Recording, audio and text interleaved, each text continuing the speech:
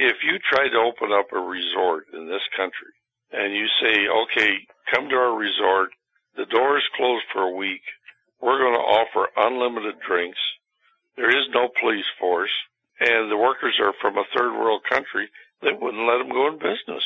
And yet that's exactly the environment of a cruise ship. The cruise lines take the legal position they do not have an obligation to investigate crimes. The FBI, when they are notified, really don't want to take these cases on and generally don't take these cases on. It's an issue of worldwide crime that has never been addressed properly. Even today, Tim, people are going missing and they say there is no video. I find that hard to believe. The girl was 15 years old. In 1 hour, they gave her 10 drinks. She went to the railing, threw up, and fell overboard, and that was it. And now, ladies and gentlemen, Binnall of America Audio, with your host, Tim Binnall. What is going on, my friends? This is Tim Binnall of BinnallofAmerica.com with another edition of BOA Audio Season 7. On this edition of the program, we are venturing into some uncharted waters as we welcome Kendall Carver, founder of the International Cruise Victims Organization, for a discussion on the troubling trend of disappearances and felonious crimes that are committed aboard cruise ships, as well as how they are subsequently covered up by the cruise ship industry. Over the course of the conversation, Kendall is going to revisit in tremendous and heartbreaking detail how the disappearance of his daughter aboard a cruise ship in 2004 led him on a lengthy search for answers, which was continuously thwarted by the cruise ship industry. Additionally, we'll discuss a number of similar cases where people have gone missing or have been murdered aboard cruise ships, and we'll learn about how the cruise ship industry uses legal loopholes, its influence in Washington, as well as the isolated nature of these cruise ship journeys to avoid taking responsibility for the fate of its passengers. This is a deeply disconcerting edition of the program which will likely leave you flummoxed and outraged at the under-discussed crime wave on the high seas that has been uncovered by Kendall Carver's International Cruise Victims Organization. For those of you who are unfamiliar with Kendall Carver, please allow me to provide you with a little background on him. Upon graduation from the University of Iowa, Kendall Carver started in the insurance business with Washington National Insurance Company in Evanston, Illinois. In 1977, he was promoted to president and CEO of Washington National Life Insurance Company of New York and held that position until his retirement in 1995. In 2001, he founded and currently serves as chairman of the Executive Men's Group. This group is made up of 25 active and retired senior executives located in the Phoenix metropolitan area.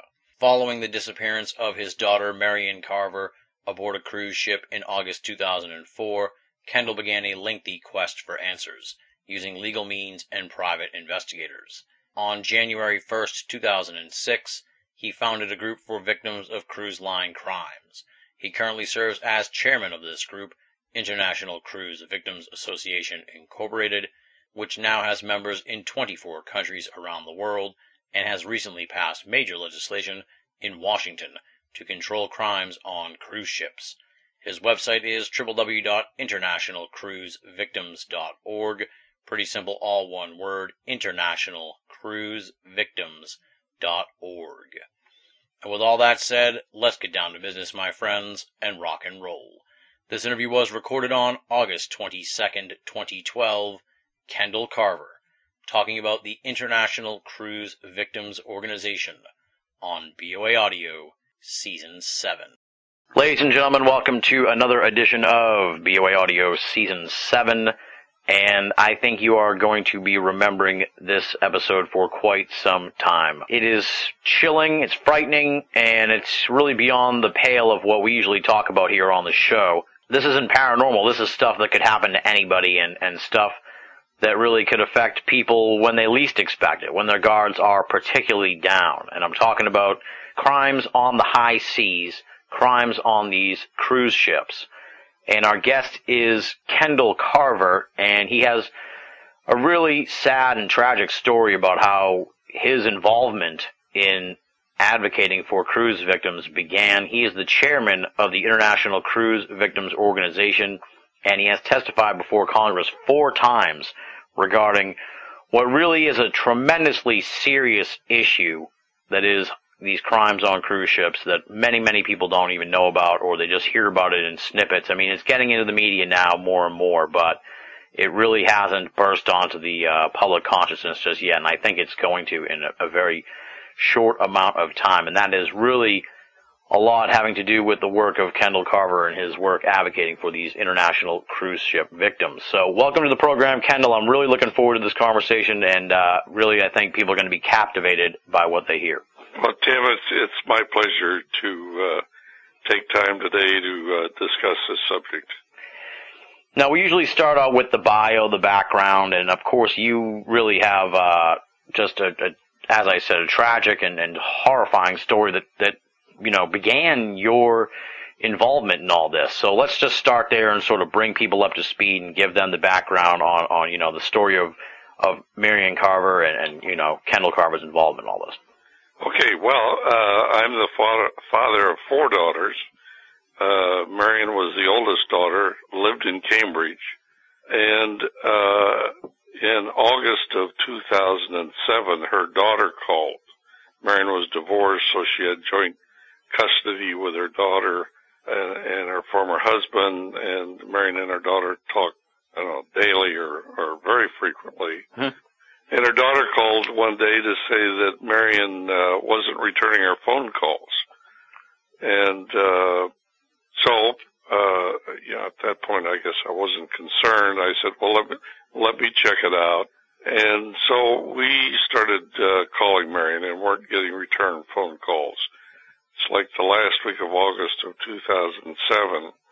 And after, 3 or 4 days, we went to the Cambridge police and started the process of filing a missing person report on Marion. Yeah. And once we did that, then the Cambridge police got involved, and one of the first things they did is that they went to her apartment and went in, checked it out. Everything was fine, except Marion wasn't there. There was no notes or any indication where she was, but she wasn't in her apartment. So they started an investigation, and after a couple of weeks, they were able to gain access to credit card transactions. And these credit card transactions, one of them showed the purchase of a cruise from Seattle to Vancouver. Now, Marion was 40 years old, fairly sophisticated, very attractive. She'd taken many cruises by herself and with her daughter, and she was old enough she didn't tell us everything she was doing when she was doing it, but that wasn't a particular surprise. So based upon the Cambridge police determining that, I called Celebrity Cruise Lines, which is really part of Royal Caribbean, like the 3rd week in September, and I said, gee, was our daughter on your cruise ship? And they got back in a couple of days and said, well, she was, but after a couple of days didn't use her room, and that's not uncommon. And they didn't know whether or not she'd gotten off the ship. And so the next question we immediately asked them, well, is there any video or anything concerning Marion? And they said, well, we're into this 3 weeks. We have already erased the video. There's been no review concerning Marion. So that left us, I guess you would say, hanging of what was going on with Marion. There had been no reports filed with the FBI or anything. So we decided, we made a decision to move forward. And the first decision was we wanted to speak to somebody on that ship that had seen Marion. Yeah. Now that seemed like a pretty, easy request. And that was the steward. So we hired a firm called Kroll and Associates, which is an international detective agency, to get involved at that point. We went to a law firm in Boston to gain the legal power to act on behalf of Marion and started an investigation. So Kroll and Associates contacted the cruise line and asked if any reports have been made by the steward or anyone, and they said no, been no reports made concerning Marion. And then after 5 weeks, the cruise line finally made a report to the FBI and really said nothing in that report. So they weren't aware of it for 5 weeks. And once they were aware of it, they did nothing. We would have hoped that they'd gone on that ship. Yeah.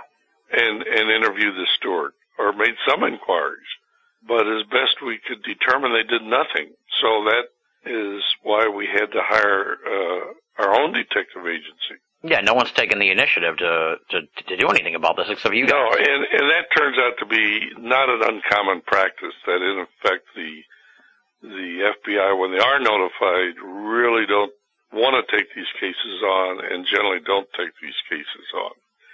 So anyway, we started a process, and Kroll and Associates did their best to set up an appointment to talk to the steward, and they were unsuccessful in getting an interview with the steward. So then, 1st of November, they sent detectives on the ship that Marion was on, and they were greeted by someone from Risk Management in Miami, plus their chief outside legal counsel, and weren't allowed to talk to anybody on the ship. They were told that there was no video review concerning Marion. They'd already disposed of it, and really came away from the ship with no information. In fact, they'd been stonewalled by the very people that we thought were there to help us. And when you start off, we assumed that Risk Management was there to help us.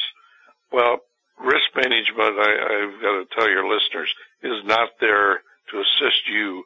They are there to protect the cruise lines. Right, they're managing the cruise line's risks.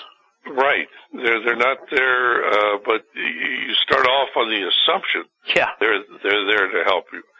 So we're now into November. We weren't able to get any information from the steward since they wouldn't provide him. They wouldn't let him talk to the detectives. So we took legal action in the courts in Massachusetts to depose the steward because he was, we wanted to talk to him and get information from him. Right. And finally, in January 16th, I think it is, of 2005, we finally were able to depose the steward. Now, when we took the court action in Massachusetts, then we had to take that court action and go to the courts in Florida. Because if somebody reads their cruise line ticket, you have to take legal action in Florida, not in Massachusetts or Iowa or wherever you're from. Right. So that made it necessary for us to hire another law firm. Goodness. So now we're up to 2 law firms just to speak to the steward and taking court action both in Massachusetts and then in Florida. Well, in the deposition of the steward, he indicated that he had reported Marion missing daily to his supervisor, and his supervisor indicated, just forget it and do your job. At the end of the cruise, the steward said to his supervisor, he said, well, what do I do with the stuff in the room? They said, just put it in a bag and put it in my locker, in the supervisor's locker. And we later found out they just gave it away. It all disappeared. They took one item, a large purse that Marion used to carry some of her clothes, put it in storage with her name, social security number, and got rid of everything else. So now all of a sudden we realize in January from the very beginning that they've been lying to us. That in fact she had been reported missing. And in fact they had taken every step to inhibit any investigation of what happened to Marion. Well, we were stunned. Yeah. I mean, that had to be the worst day of my life. When I realized after 5 months, and you might be interested in knowing, Tim, that to get to that deposition cost $75,000. I'm hearing this story, Kendall. I'm getting outraged. I can only imagine how you felt and feel. I mean, the more I'm hearing this, I'm just getting more and more angry at how this all unfolded. It's just unbelievable. Well, it was incredible. And most people don't spend $75,000. Most people don't have $75,000. Yeah, just to get to one person on that ship to find out that everything we'd been told had been a lie at that point. And I'm going to jump ahead a little bit. In that deposition, we also asked them about the video. And their lawyer interrupted the hotel manager and said that we count that as privileged information for national security reasons. In effect, he said, I'll let the hotel manager, who on the second day we deposed, answer the question. And the answer was he didn't know anything about the video. But their lawyer had interrupted his answer, saying we count that as privileged information for national security reasons. That's just weird. Can they even invoke national security? I mean... Well, they did. Yeah, I guess. Okay. And I'm just going to jump ahead a little bit. Okay. A year later, the head of Celebrity Cruise Lines contacted us because the case was starting to get a lot of press and invited us to meet with him. He said he'll come to Phoenix or we can come to Florida or whatever. So we met with Dan Handerhan, the CEO of Celebrity Cruise Lines. We asked him about the video. His answer was the tape was broke. So now we have it. It was erased. Number 2, it was national security. Number 3, the tape was broke. Well, guess what? In 2008, they finally admitted that they had a video, that they'd kept it for several months and reviewed it. We'd subpoenaed that information from them. So, I mean, here's the one thing. I mean, if they had a video and it showed Marion jumping off the ship, hey, that's the end of the story. Right. I mean, right up front. But in fact, they continuously lied to us about video. And even today, Tim, people are going missing and they say there is no video. I find that hard to believe. I find it hard to believe that anybody could go off a cruise ship without a video. They only pull it out when it's to their advantage. Yeah. But they're still saying that to people. Oh, there's no video. Person just disappeared off a cruise ship. Oh, sorry, we looked, but there's no video. So anyway, that's jumping ahead a little bit at that point. But anyway, after 9 months, we got certain material from Royal Caribbean. We subpoenaed just tons of material, but we got 3 emails, which if you go to my Senate testimony, you can see, in effect, in the 3rd week of September, showed them communicating internally, setting up the cover-up of our disappearance.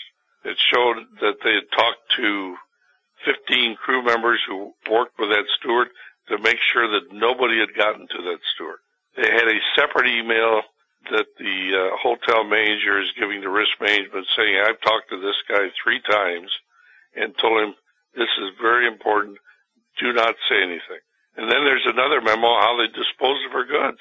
So in other words, right up front, they knew exactly what had happened. Yeah. Well, so when all of this is going on, and we realized we were clearly dealing with a cover-up, a book came out in June of 2005 called The Devil in the Deep Blue Sea. And it was written up in a full-page ad in Business Week, so I went down to the bookstore and bought it home. And when I got to the part on victims, it said the standard operating procedure was cover-up of crimes. That's just the way they operated. They get the person involved in the crime. In this case, they felt it was the supervisor. They get them off the ship so nobody can interview them, and that's their standard operating procedure.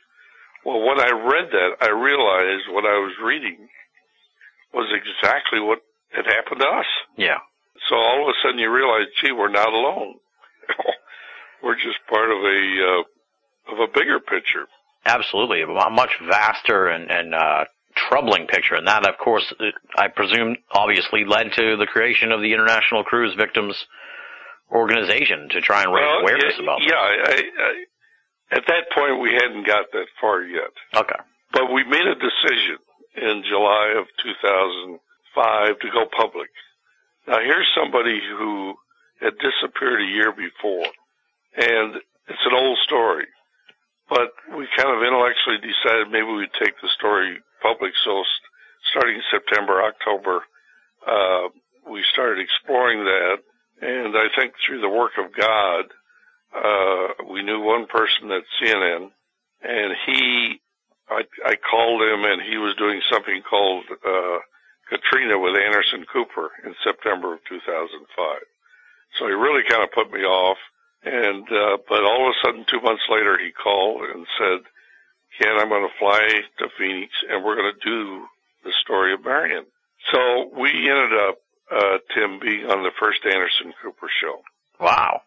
Which was a major, to go from nothing to the first Anderson Cooper show. The same week, the Arizona Republic became aware of the story, ran a front page story on Marion.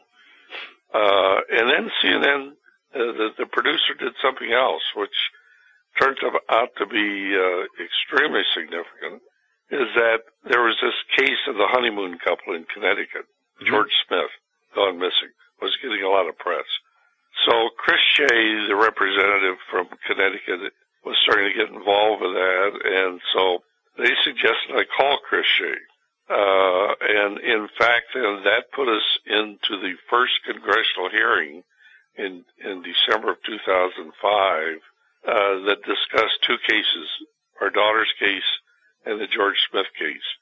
And it was CNN leading us to Chris Shea, and Chris Shea holding a congressional hearing. So that was the first congressional hearing I attended. Now, no victims spoke at that meeting. Just, the congressional people. They had the Coast Guard, the FBI, the cruise lines, and et cetera. But after that meeting, Tim, I came to the conclusion that there was a major problem with this industry on crime. So, and I also concluded I couldn't solve it personally. So we contacted some other families that we were aware of. The Smith family in Connecticut, Gene Scavone, who lost a son who lived in Connecticut, a fellow named son Michael Fain, who both of his parents disappeared off a cruise ship. And on January 1st of 2006, we formed a little group with four families called International Cruise Victims Association. And from that start, Tim, 6.5 years later, we now have members and friends in 24 countries around the world. Wow. And it's indicative of how this message has gone, as it's become known. This morning, I had a link to a news story out of Australia. A woman's just written a book on it. But it has just gone all over the world. Right. It's a tremendously riveting phenomenon, I guess you could say. I don't even know really what the words for it. It's just so bizarre, and the more you hear about it, as I dug into the International Cruise Victims website, it was just, you're bombarded with these stories, and just how, as I said, I get so angry hearing what happened to your daughter, and you keep reading them, and you get more and more just outraged at these stories. Catch people up to speed, because I've personally never really been on one of these cruise lines. I guess give people sort of an idea of, how, because they say these are like cities on the sea and there's thousands of people. Give me an idea of generally, what the basics of all this is. How many people are on these ships, and I think it's critical to point out that the crew is usually like half the number of people. You add an additional amount for quite a huge crew. So I guess, just sort of give us the baseline information on this cruise industry. Yeah, well, the typical cruise ship, and I want to use your analogy, that it's like a city. Mm-hmm. It is like a city. They've got the cooks, they've got the people that do the laundry, they got all the ingredients you would need to run a city. The captain is like the mayor of the city. He's the guy in charge. But you know, Tim, they're missing one item. That is an independent police force. Yeah. The cruise lines take the legal position, and it's in my Senate testimony, they do not have an obligation to investigate crimes. So you've got a city with unlimited drinking and no police force. So that gives you a setting of what, and it's a group of strangers. Now, what is the typical cruise ship? Well, I would say a few years ago, the average ship might have been 2,000 passengers, might hold 2,000 passengers, plus 1,000 crew members. Now, where are the crew members from? They're from the Philippines, Indonesia, India. They pay them minimal wages. I'm saying minimal wages because they flagged the ship in countries, third world countries, where the work rules allow them to pay almost, you couldn't possibly operate a company at the money that they pay these crew members. So you've got, 2,000 passengers, 1,000 crew members, and this goes back a few years ago. But now they're building ships that hold 5,500 passengers. Wow. And another 2,500 crew members. and these crew members, they come from a different background, different Maoris. They're on those ships for 9 months. They're paid minimal wages. They work them 7 days a week. And their Maoris are different. Exactly, yeah. All the ingredients. You can see why this is such a problem, because all of the ingredients are there for bad things to happen. I mean, you've got, a massive amount of people. You've got no police force, no jurisdictional, control over all this, and then people from all over the world who live a transient lifestyle in a sense, or some sort of bizarre lifestyle where you live on the ocean for months or years at a time. I mean, that just changes the mindset of people. So it's troubling. Yeah, and to assume that all those crew members, and even the passengers, that they're all nice people is an assumption that if you think that, you're thinking wrong.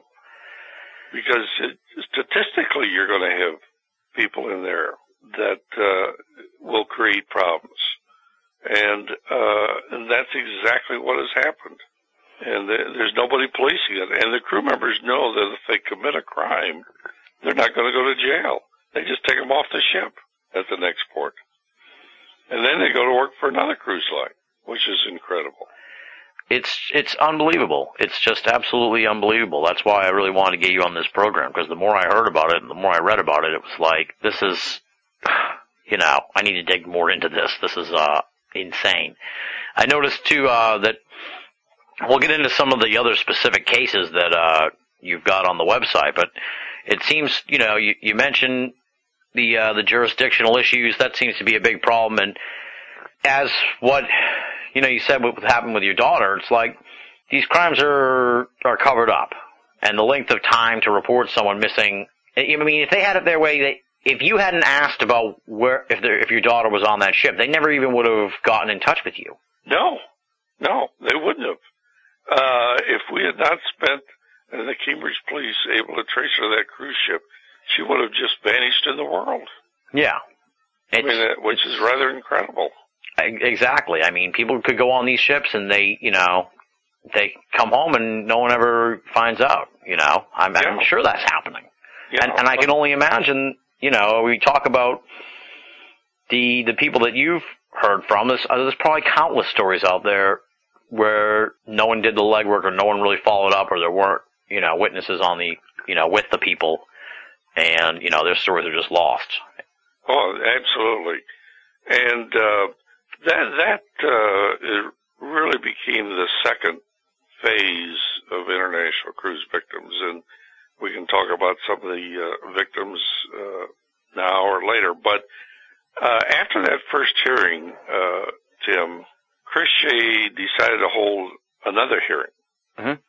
And that was the beginning of starting to put in place some controls over the cruise lines for crimes on cruise ships. Now, That was in March of 2005, and I was asked to testify. And 5 other victims testified at that congressional hearing. And each one had their own tragic story. But we did something, Tim, that was the smartest thing we ever did. Mm-hmm. If we had just sat there and told our stories of what had happened to us, that would have been it. But we came together as a group, and we had only been formed a couple of months at that point, and came up with a 10-point simple program to improve safety on cruise ships. Yeah. Like background checks, reviewing the video, really basic stuff. Exactly, yeah. And we presented that. And frankly, that caught the Congressional Committee off guard, because all of a sudden, here's a positive thing to do. And it caught the cruise lines off guard. And I never will forget at that meeting, I went up to Michael Cry, who represented the cruise lines at that point, and I said, hey, Michael, and frankly, this is the first time I'd ever been in a hearing. I said, you got to work with us. And the cruise lines like to publicize that they have a zero tolerance for crime. In 1999, the 4 CEOs of the major companies, and I think they're still the CEOs, signed a letter, we have a zero tolerance for crime. So the cruise line industry loves to repeat that. We have a zero tolerance for crime. That's our policy. Well, if you have a zero tolerance for crime, that says to me there's nothing you wouldn't do to prevent a crime. Right. If somebody comes up with 10 suggestions, you say, hey, these are great, we'll do them. Well, after that hearing, nothing happened. What was his reaction when you said that to him? I think he kind of looked at me and said, who is this guy? Honestly. Yeah. I know. Yeah. Well, he's making millions and millions of dollars probably, and Yeah, I mean, that's a long story with Michael Cry. I could go on and on by that. But a year later, we had another congressional hearing, and there the power had shifted from the Republicans to the Democrats. So Elijah Cummings was the chairman of the committee. Chris Shea was, because he's Republican, had lost the power that he had. But Doris Matsui in California, one of her constituents, Lori Dishman, had been raped. So this Doris Matsui got involved in it. So she really pushed in the House to have another hearing. So anyway, we then had our second hearing in the House of Representatives. And the thing that came out of that is that the cruise lines were ordered to meet with us, Tim, to go over the 10-point program. In other words, what could we all voluntarily agree to? And so they were ordered to meet with us. Well, frankly, that is the last thing they wanted to do. Yeah. Was to meet with this group of victims that has no money, no paid staff, and that's still the case today. But what we do have, Tim, is 2 things. Passion of victims and tremendous intellectual expertise in a whole wide-ranging different levels of area. So that we have extremely, I guess you would say, experts in all of these areas. Yeah. So anyway, that summer, Tim, they finally agreed they had to meet with us because Elijah Cummings said, we're going to have another hearing in 6 months. I want to know what you can work things out. Yeah, exactly. Because everybody looked at the 10 points, pretty simple things. Well, they don't want to spend the money, and they don't want, they don't want the responsibility of what they would uncover, I'm sure, by taking. No, they didn't. Well, they said they have a zero tolerance. That was a public relations statement, not a true statement. So anyway, finally they agreed to meet like in July of 2006 because they had to. So we had, 3 lawyers there, a college professor, and 3 members of the executive committee. We met in Washington, and we're all paying our own expenses to go there. And they had head of security Royal Caribbean, Carnival, and the head of the trade association, CLIA. And so we spent 4 hours going through these various items, well documented, and they ended up saying, well, these are great ideas, we'll study them, we'll review them, but they wouldn't commit to anything. Of course, yeah. But they did something else when they agreed to meet with us, which was most amazing, is that on the day they sent the letter to us agreeing to the meeting that they really didn't have, they sent out another letter.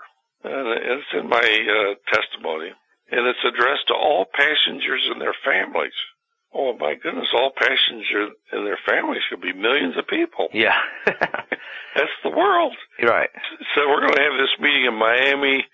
We want you to come, bring your family. We're going to talk about all the great things we're doing for security. Well, then over the next few months, I started getting tremendous pressure to invite our members to that free meeting that they were hosting in Miami. Yeah. So I asked them 2 questions. I said, well, who did you invite to the meeting? And what's the program? Now, it seemed like 2 reasonable questions to ask, and never could get an answer. Well, about 2 weeks before the meeting, I was threatened with a lawsuit by a certain party if we didn't invite our members. In other words, I was threatened with a lawsuit if I didn't invite our members to their meeting. That's weird. Well, I went to a lawyer. He said, Ken, that's not your meeting. That's their meeting. Yeah. So, it's really playing hardball. And fortunately, I don't know if you saw, I've been around for a while. I was CEO of a company in New York City for 18 years, insurance companies, and I'm not intimidated. But I finally decided the week before the meeting, hey, maybe I better go to see what's going on. What are they doing? So myself and another member of the board, son Michael Fain, we went to the meeting. Guess what? The only people they wanted there were our members. Right. It wasn't to the world. And it was designed to try to pull them away and split them off from ICV. Incredible move on their part. So anyway, I can stop at this point, but we then went back in September and had to report in another congressional hearing that nothing had been accomplished. And at the end of the hearing, Elijah Cummings finally said, hey, we've had now 4 hearings. Yeah. And nobody's agreed to anything. So he said to the cruise lines, you got 90 days, tell me what you're willing to do. What are you willing to do? Right. For safety. Well, 90 days later, Tim, they came up with a nice 32-page glossary report with a nice cover and everything. Guess what? They didn't agree to anything and would not agree to anything. I mean, what an opportunity they had to do some of this stuff. Yes, this is maddening that they're dragging their feet. I mean, you said you'd stop, but I want to hear how this thing unfolds. So, I mean, I can't believe that. It's just like I said. It's just maddening. Well, they did something else in the report. On the first page of the report, they indicated that the FBI had testified in September that the crime rate on cruise ships was 0.01%, like nothing. On the top of the next page, in bold letters, they said the FBI testified the crime rate's 0.01%. And then they go to the 4th page, and they repeat it. Well, I'd been at that hearing. The FBI had never said that. Right. So finally, after the first year, I wrote the FBI. I said, hey, here's what the cruise lines are saying that you testified to in Congress. Well, the FBI wrote me a letter and said, we never said that. that was not true. In other words, but unless somebody calls them on these points, Tim, right, you accept it. But one thing ICV members don't do, is that we question everything. Right. Well, you can't trust these companies now. It's obviously you can't. Well, they agreed to nothing and in effect lied what the FBI's testimony had been. I don't know what more you could do wrong, in trying to protect your position. Instead of doing the right thing, they did everything they could to avoid the rules. So when we got to the Senate hearing then, in June of 2007, I used that, how they had misrepresented the facts to a congressional committee. And at that meeting, they had a Dr. Fox, who I believe lives in Boston, who they paid to come there to justify their low crime rates. And he was not on the dais. He was not testifying. But when I got done going through just what I've said, he interrupted the hearing. and said to Senator Kerry, I want to say something. So Kerry finally said, okay, you got 15 or 30 seconds. And his comment was, I don't know how the cruise lines could have said that. It's clearly not true. And how they could have used that in their report. So here's their expert witness paid come to defend them, to saying exactly what they presented was not true. So anyway, that kind of gives you a history of the congressional sessions. But, I mean, when we go up to a congressional session with the cruise lines, they got their lawyers, they got the experts, they got their chief lobbyists, and we're just a group of victims. The only thing we have going for us is truth. Absolutely, yeah. Just riveting and unbelievable stuff. Let's get into some of these cases that are discussed on the website. I tried to just take some of the ones that stood out, particularly to me. But really, I think, and people should realize here at this point, we're not just talking about disappearances. We're talking about murders. We're talking about rapes. We're talking about attempted child abductions. We're talking about offshore robberies that are very suspicious and make you wonder if they were facilitated by nefarious crew members. So we're not just talking about people going missing. We're talking about a real myriad of unsavory crimes. And, absolutely. And the one that and one of the stories I think that people may have heard about, especially our international listeners, is this Rebecca Corium story, because it's gotten a lot of press, not just in the UK but throughout the world. So I guess talk a little bit about that one, because I'm sure you're well versed in that. Well, the Corium family, their daughter, who was I think 21 or 22, worked on a Disney cruise ship, and literally vanished off the cruise ship, as my daughter vanished off the cruise ship. Mm-hmm. And as I said earlier in our conversation, no video. Well, that should be impossible. Right. That there's no video. So anyway, we started working with the Corium family a year ago, and we recommend any victim join with ICV. But a lot of victims, if a crime has occurred, they've lost somebody or a sexual crime, they don't want to go public with it. They want to kind of hide in the closet from them. But the Corium family was different. I guess as I'm different, and a lot of our members are different, in that they said, hey, this is not right. We want to know what happened to our daughter, and we want to help change the system. Right.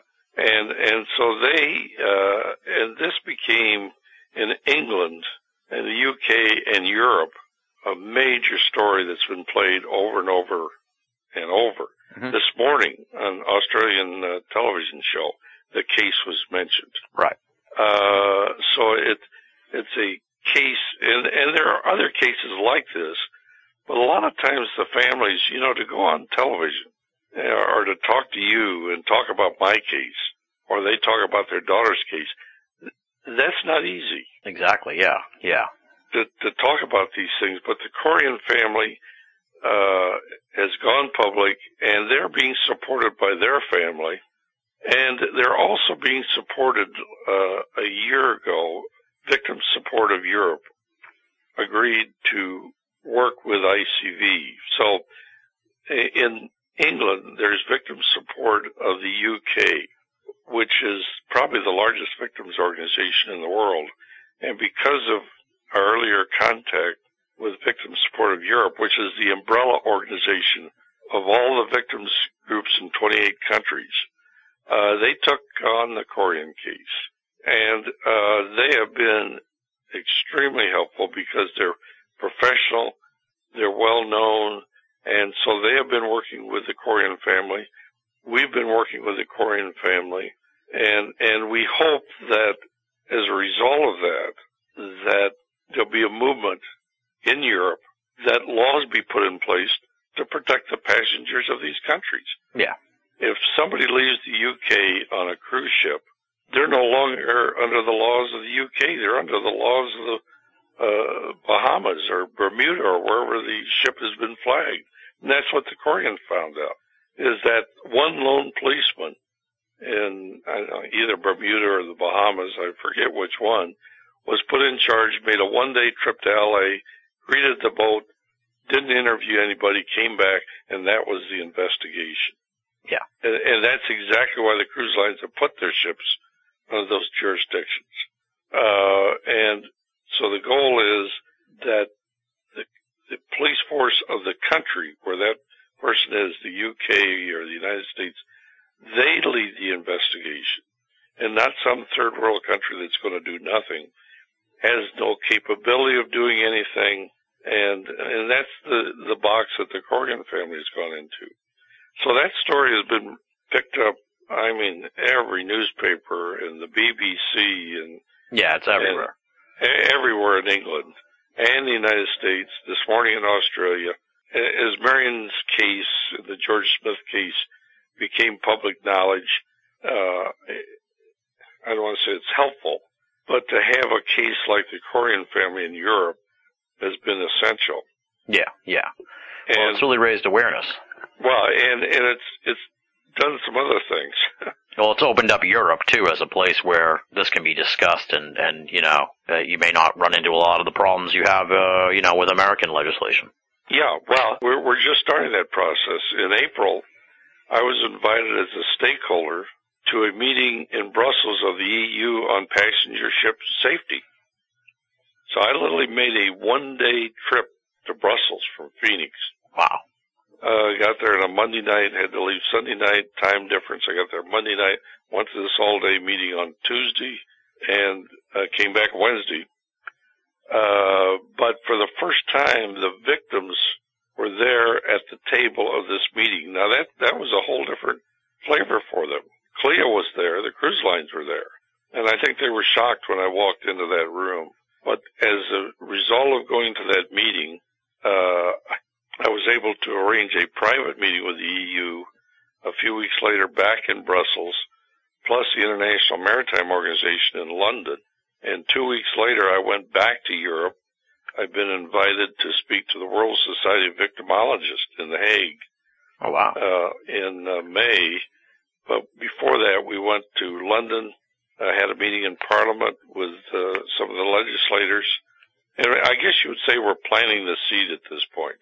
I got to give you credit, Kendall. You're a bulldog on this, man. I mean, I don't blame you with what happened to you, but I'm just amazed at how tenacious you've been about this. Well, you know. I'm not doing it on my own. I think I need to stop at that point. I'm the chairman of International Cruise Victims. A woman named Jamie Barnett is president of International Cruise Victims, and she lost a daughter.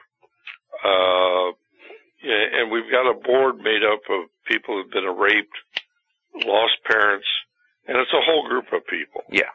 It's not just myself, and it started off with just 4 of us, but that's dramatically changed. Yeah, yeah. So there are a lot of people involved. So on the trip to Europe, when we went back in May, Jamie Barnett was there in the presentations. Lori Dishman, who was raped, was there. And, it's just not a small group. And, of course, the Corrigan family. And to the Corrigan family, I think being part of ICV, if you're a victim, the last thing you want to do is feel like you're all alone. Well, the Corrigan family knows they're not all alone. Yeah. And that's what we offer victims, that there is a support group that is active. One of the issues we face is resources. We have no paid staff, limited funds, and as we move out around the world, we obviously need resources to carry on this. But so far, we've been given what we've needed to get, and hopefully your show will make more people aware of it. Maybe some of them will be willing to actually help us out. And I might just say we've talked about our website, but our website is www.internationalcruisevictims.org. Yep, and there's links all over the website for it, so yeah, well, that's great. So that's where they need to go, and they can see the stories. And daily, we have a woman that posts stories from around the world daily. She's been doing it for 7 years, and she was an attempted rape victim, and she got married a few years ago. And I said to her, gee, maybe we need to get somebody to do this while you're gone. She said, no, I'll find a computer while I'm gone. I mean, that's the kind of dedication of the people that are working with ICV. Absolutely, yeah. It sounds like they all have really good reasons why they're so passionate about this. They've been wronged by this industry in a major way. Talk about the Amy Lynn Bradley story, because I thought that was pretty interesting.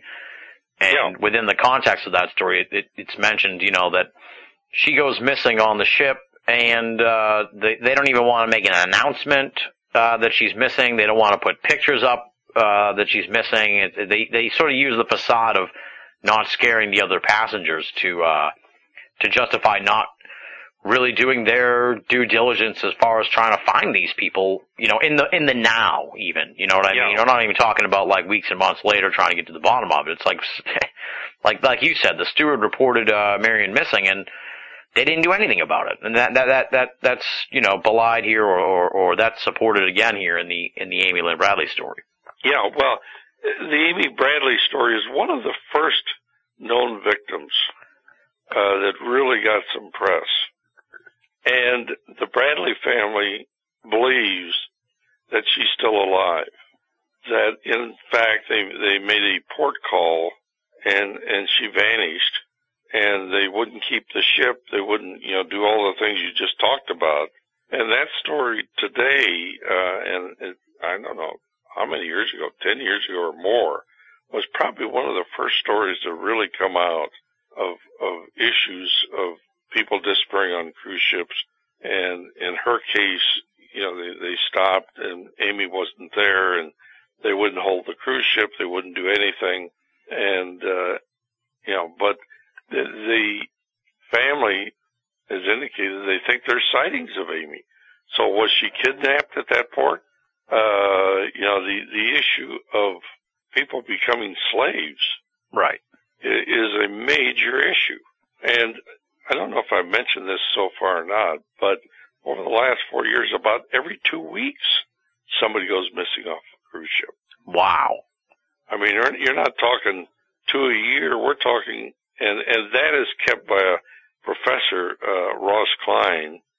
And if people go on our website and look under Cruise Junkie, click on it, you keep getting the updates of the people that go missing. And Amy would be, probably one of the first on the list, because people weren't keeping track of that stuff. People are now starting to keep track of that. And if somebody goes missing or a crime occurs on a cruise ship, people have access to the internet. That information is getting off that ship. Right. And going public. And that's the biggest thing that we have in moving our process forward, is the press. And the Amy Bradley story, I think last year a major story was done on it. And the hope is that she's out there someplace. My wife wouldn't accept that Marion was gone for years, and I'm not even sure where she is today, because she just disappeared. There's no answers. Right. That makes it that's the, like I said, we're dealing with a myriad of sordid crimes here, and these disappearances are particularly vexing because you never get the answers. It's not just like these mysterious murders that happen. It's also these disappearances that leave the victim families in the dark forever. It's not a good place to be. Yeah. But let me talk about, we ended up passing legislation. And one of the requirements of the legislation was that if somebody goes overboard on a ship, that a device, if it's available, be installed on that ship to immediately detect the individual going off a ship. Yeah. Well, last summer, Coast Guard put out a request for proposals for such a system. Mm-hmm. On the assumption they wouldn't get any. Guess what? 3 companies stepped forward with proposals. Yeah. For these kinds of systems. Guess what? The Coast Guard has yet to contact those companies. Not even contact them. What? No. What is this? Is maddening, Kendall. This is absolutely maddening to hear this stuff. It's just. Well, they say, well, we have our procedures and et cetera. My goodness, somebody says I got a system to detect these things. You don't wait years to contact them. And there's a side effect to that. We've done Freedom of Information Act requests on what the Coast Guard spends when somebody goes missing on a cruise ship. Yeah. We have one, it's over $800,000. Another one is over $100,000. So here's two cases. Person went overboard. They never found them. Spent $900,000. And yet somebody comes up with a system that says, hey, we can tell you exactly when it happened and where it was. And I just have to, we're kind of going off course here in line with what you may want to cover, Tim. But in earlier this year, I was in Washington. I was at the Marriott Hotel having breakfast with somebody, with a couple, and I told him what I did. And I said, what do you do? He said, well, I'm with search and rescue with the Coast Guard. I said, well, would it help you to know exactly when somebody went overboard and exactly where it happened? Well, the answer is yes. Yeah, it might actually save somebody. And yet they've failed to follow up on these proposals. They must have some serious financial muscle behind them, these cruise lines. I'm presuming that they've got lobbyists and all kinds of people sort of, gumming up the works. Well, in the 3 years from 2008 to 2010, when our bill was introduced and we were lobbying, according to Dr. Klein, their combined lobbyist fees were $16 million. That's not counting what they're giving to the congressional people directly. So we were up against an organization spending millions, and ICV has no money. I mean, literally no money. Yeah. So we are up against those kinds of numbers. But they've done other things. Very smart. I give them credit. On one side, the other side, I'm going to give you the other side of it. They've been very effective in Washington. Every 2 months, they host a meeting with the FBI and Coast Guard. Buy them dinner, and they, in theory, talk about terrorist attacks or whatever. It's a secret meeting. Yeah. Well, I've said several times the FBI or Coast Guard should host a meeting, but since they're regulating the cruise line industry, they shouldn't go to a meeting hosted by them. Exactly, yeah. I mean, it's a conflict of interest. Yeah. And that has not fallen on good ears, but I say it, I continue to say it, and they've built strong relationships. They hired the number 3 guy from the FBI. They hired the chief lobbyist from the FBI. They've hired other agents to go to work for them. They've hired Coast Guard people. The top people at CLIA are Coast Guard people. So not only do they spend the money, but they've manipulated the regulatory system. Exactly. It's like Big Pharma and some of these other big industries. It's a revolving door of government and CEO type positions. Well, the security industry and the industry learns how to manipulate the regulators.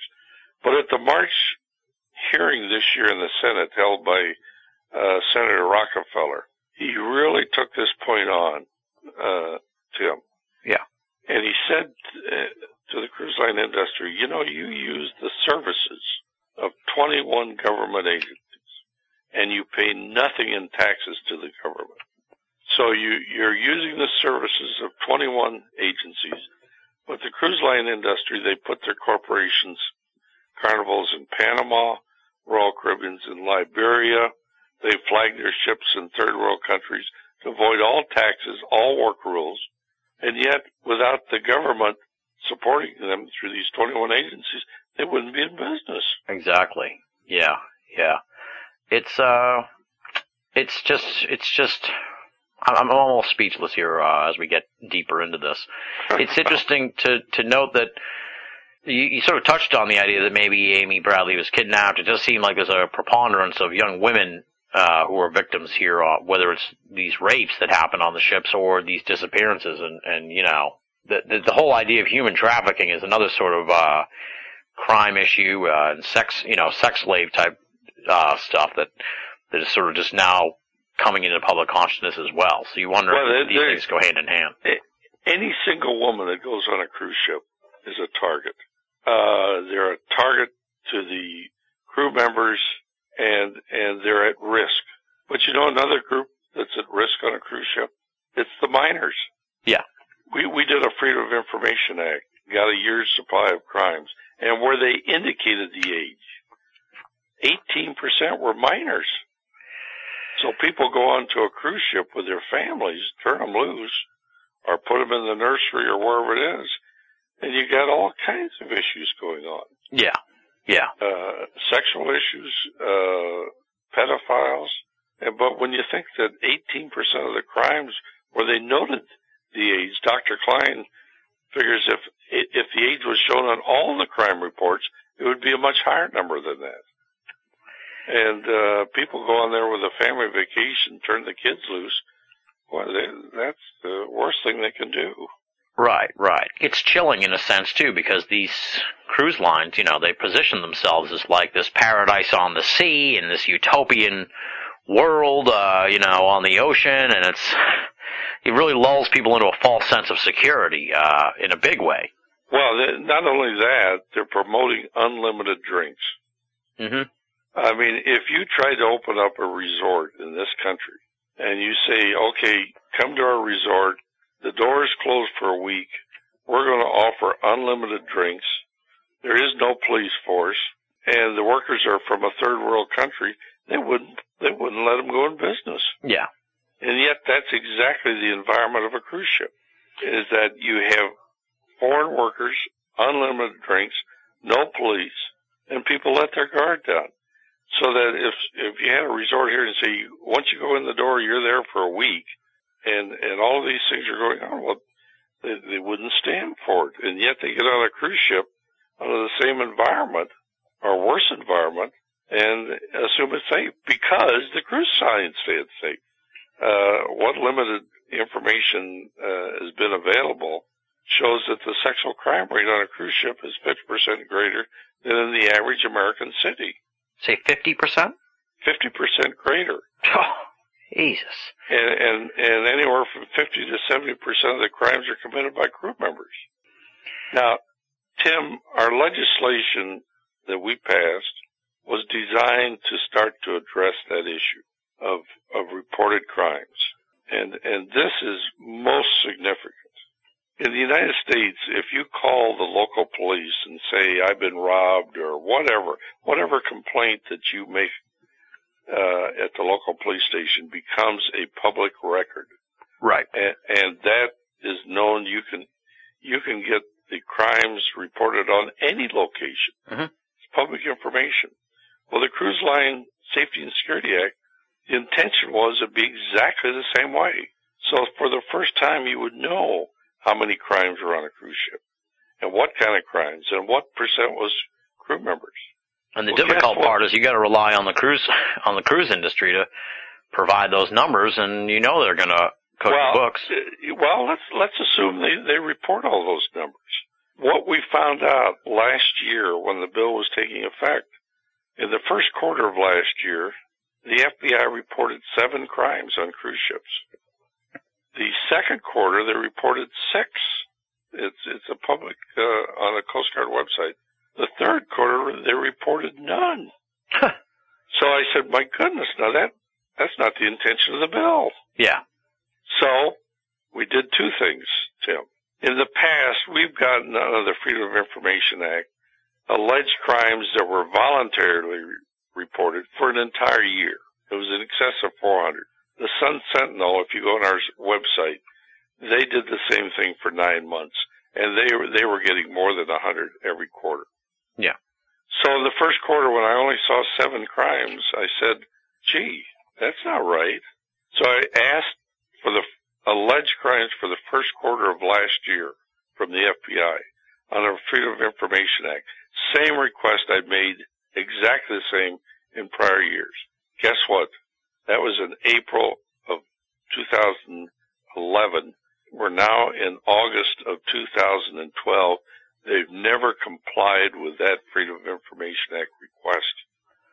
So what did we find out on the low reporting of crimes? We found out, and this just was determined in June. First of all, we determined somebody had changed the law, the intention of the law. So the Arizona Republic, a fellow named Robert Engel, I was concerned about this and a lot of other compliance issues, went to Senator Kerry's office and asked them the question, who changed the law with 7 words, Tim. Mm-hmm. And the response was the Coast Guard and FBI requested the change. Here's the very organization that's there to protect the public added 7 little words that even lawyers didn't pick up on that made the reporting of the crimes, they destroyed the entire reporting requirement. So instead of being like the United States, it's ludicrous. In the last 12 months, the second quarter just came up, this report has showed 8 crimes total. And how did they do it? They added a little phrase that said all alleged crimes will be reported on cases that are closed. Well, the FBI, out of the hundreds of cases, has traditionally been only opening 10 to 15% of them and doing an investigation. The rest they just don't do anything with. Yeah. So you got 66 crimes that say were open last year, and if they don't close the files, there are no crimes. So it's ludicrous. And if people go to our website and look at starting about June 10th, you'll see article after article after article from the media outraged at what's going on, and to think that the FBI and Coast Guard, according to Kerry's office, were responsible or requested the change makes it even more bizarre. Now, I strongly suspect there was one beneficiary of the change. That was the cruise line industry. Of course, yeah. So it's hard for me to believe they were not involved in that change. Oh, yeah, absolutely. You're listening to Binnall of America Audio. Another, just to sort of give people an idea even more of how extreme this stuff is, there's another story about a woman named Diane Brimble. She's found dead on the ship, and the family, they have to stay on board the ship for an additional few days, because this isn't like a plane where if someone dies on a plane, they land at the nearest airport. These people are essentially trapped on the ship, until it goes to the next port. There's no sort of, there seems to be no emergency. It goes back to this whole idea of, like, they don't want to scare the other passengers, or they don't want to have it affect their PR, so they're just like, you know what, you're just one of 1,000 people who are on the ship, lady, or whatever. So well, there's a lot more to the Diane Brimble story than that. Oh, yeah, I know, but that was the point that really sort of outraged me. That she was given extreme. A rape drug, and in theory raped by 8 guys on the ship, and she died. And there was no inquiry for 4 years on her death, and the individuals that were involved never have been sentenced to anything. And in fact, Mark Brimble is on the executive committee of ICV on our board, but we also have a separate chapter in Australia, International Cruise Victims of Australia, that Mark leads. And we're moving in Australia to get press. In fact, if people go on our website on the home page, I don't know if you've seen this or not, but Dateline of Australia did a show earlier this year. Did an excellent show it's right in the middle of our home page. And then 60 Minutes of Australia. Yeah. Literally flew to Phoenix, and we did an interview, and they did a terrific show. There was one on a news story this morning. It's the press, as you're doing, and getting this information out to outrage the public that action be taken. And we are getting that kind of press. Where the cruise lines are effective is in Washington. In July, they hosted a lunch for 85 congressmen. They recently made a gift in the last month of $50,000 to the ranking member of the Senate Transportation Committee for projects in his state, the state of Maryland. They gave the Coast Guard $5,000 for a charity. That is where they have really spent their money. Yeah. But overall, they've put out some things recently that says that people like myself, I'll use the term they used in their press release. Yeah. It says a handful of biased industry critics.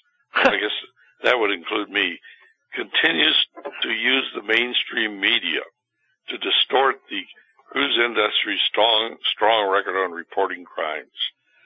Well, you can't manipulate the mainstream media. You know, I can't manipulate you. I can't manipulate any major network. We just tell them the truth. Exactly. Yeah. It's, if any, they're the ones doing the manipulating. It's unbelievable. It's just. Well, they can't manipulate anymore because, we're here to, you know, exactly. build a library of information. Exactly. But anyway, the Diane Brimble story has really caught that part of the world, and actually it's another story that's gone all over the world. England is the Korean family. Australia's got the Brimble family. You know, the United States has got cases like my daughter in the Smith case and other cases. It takes those kinds of headline cases for the public to start to become aware of the issues. Now, I got like a sort of a two-parter, I guess you could say. I presume maybe because these all end up as sort of unsolved cases, that there's no legal liability for these cruise lines. Like, you can't turn around and sue them because, you know, somebody disappeared on the ship, or even if somebody died, presumably. I mean, there's no, is there any, like, negligence at work there? Well, I mean, the cruise lines are sued, but it's a very tough avenue to pursue. Yeah. I mean, number one, you got to go to Florida. Number two, we took legal action in Marion's case, and their retort was they're under no investigation to do anything. Well, we in effect sued them for lying to us. So there is legal action, but that's a process that is full of risk, very dangerous. Women are raped. The evidence isn't preserved. The cruise line said, well, it's a he said, she said, and they're difficult cases to pursue, and the cruise lines know that, and they know how to protect themselves from those cases. Yeah. And if you had independent police, then you got a whole different story. Right, right. And has all this publicity about these crimes on these ships, have you seen any sort of negative effect on the bottom line for them? Are the numbers dropping on people going on? Obviously, the economy, I'm sure, plays a big hand in all this as well. I mean, who has the money to even go on a cruise nowadays? But have you seen any sort of effect from the publicity on the industry as far as, you know? Well, I'll give you some observations. Mm-hmm. Starting a couple years ago, the cruise ships started moving their ships to Europe from the United States.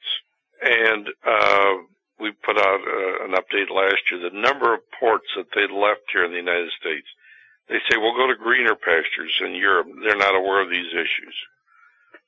Well, number one, that European market isn't what they thought it was going to be. Royal Caribbean just pulled 25% of their ships out of Europe. They had the Costa Concordia event in January. And that just opened up Pandora's box on the cruise line industry and the way the crew behaved and the whole thing. So that in the second quarter of this year, Royal Caribbean, instead of making $100 million as they did a year ago, lost $1 million. Carnival, instead of making hundreds of millions of dollars, made $3 million. They still broke even. But it is having a financial effect, in my opinion, on the cruise ships. Now they're trying to go to Europe. We'll go to China. You know, it's like chasing a rabbit. Right, right. You know, we'll find some other place. But they're going to run out of places to send their ships because the press is picking it up worldwide, and you know, they'll literally almost give the cruise away for very little money, which sounds like a great deal because they want you on there for the revenue from the alcohol and from gambling. Right. And the things they're selling on the ships. So that you can get cruises for $200. Oh, God. Cheap.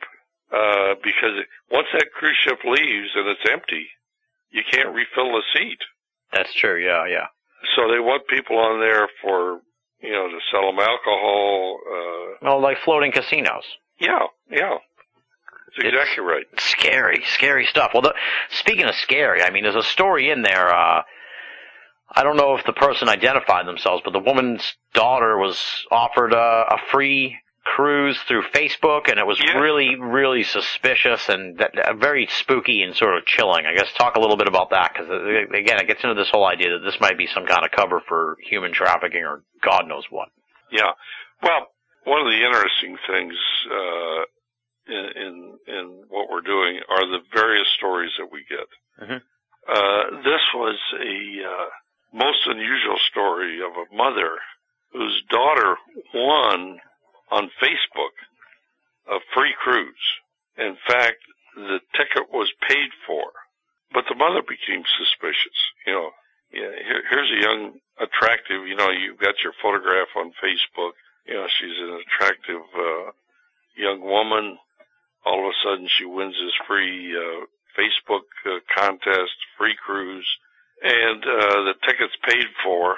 But then the mother says, we need to understand this a little bit better. So she starts investigating it and can't come up with a person that's really behind this contest. And then she talks to the cruise lines, and they say, if I were you, I wouldn't let your daughter go on that cruise. Yeah.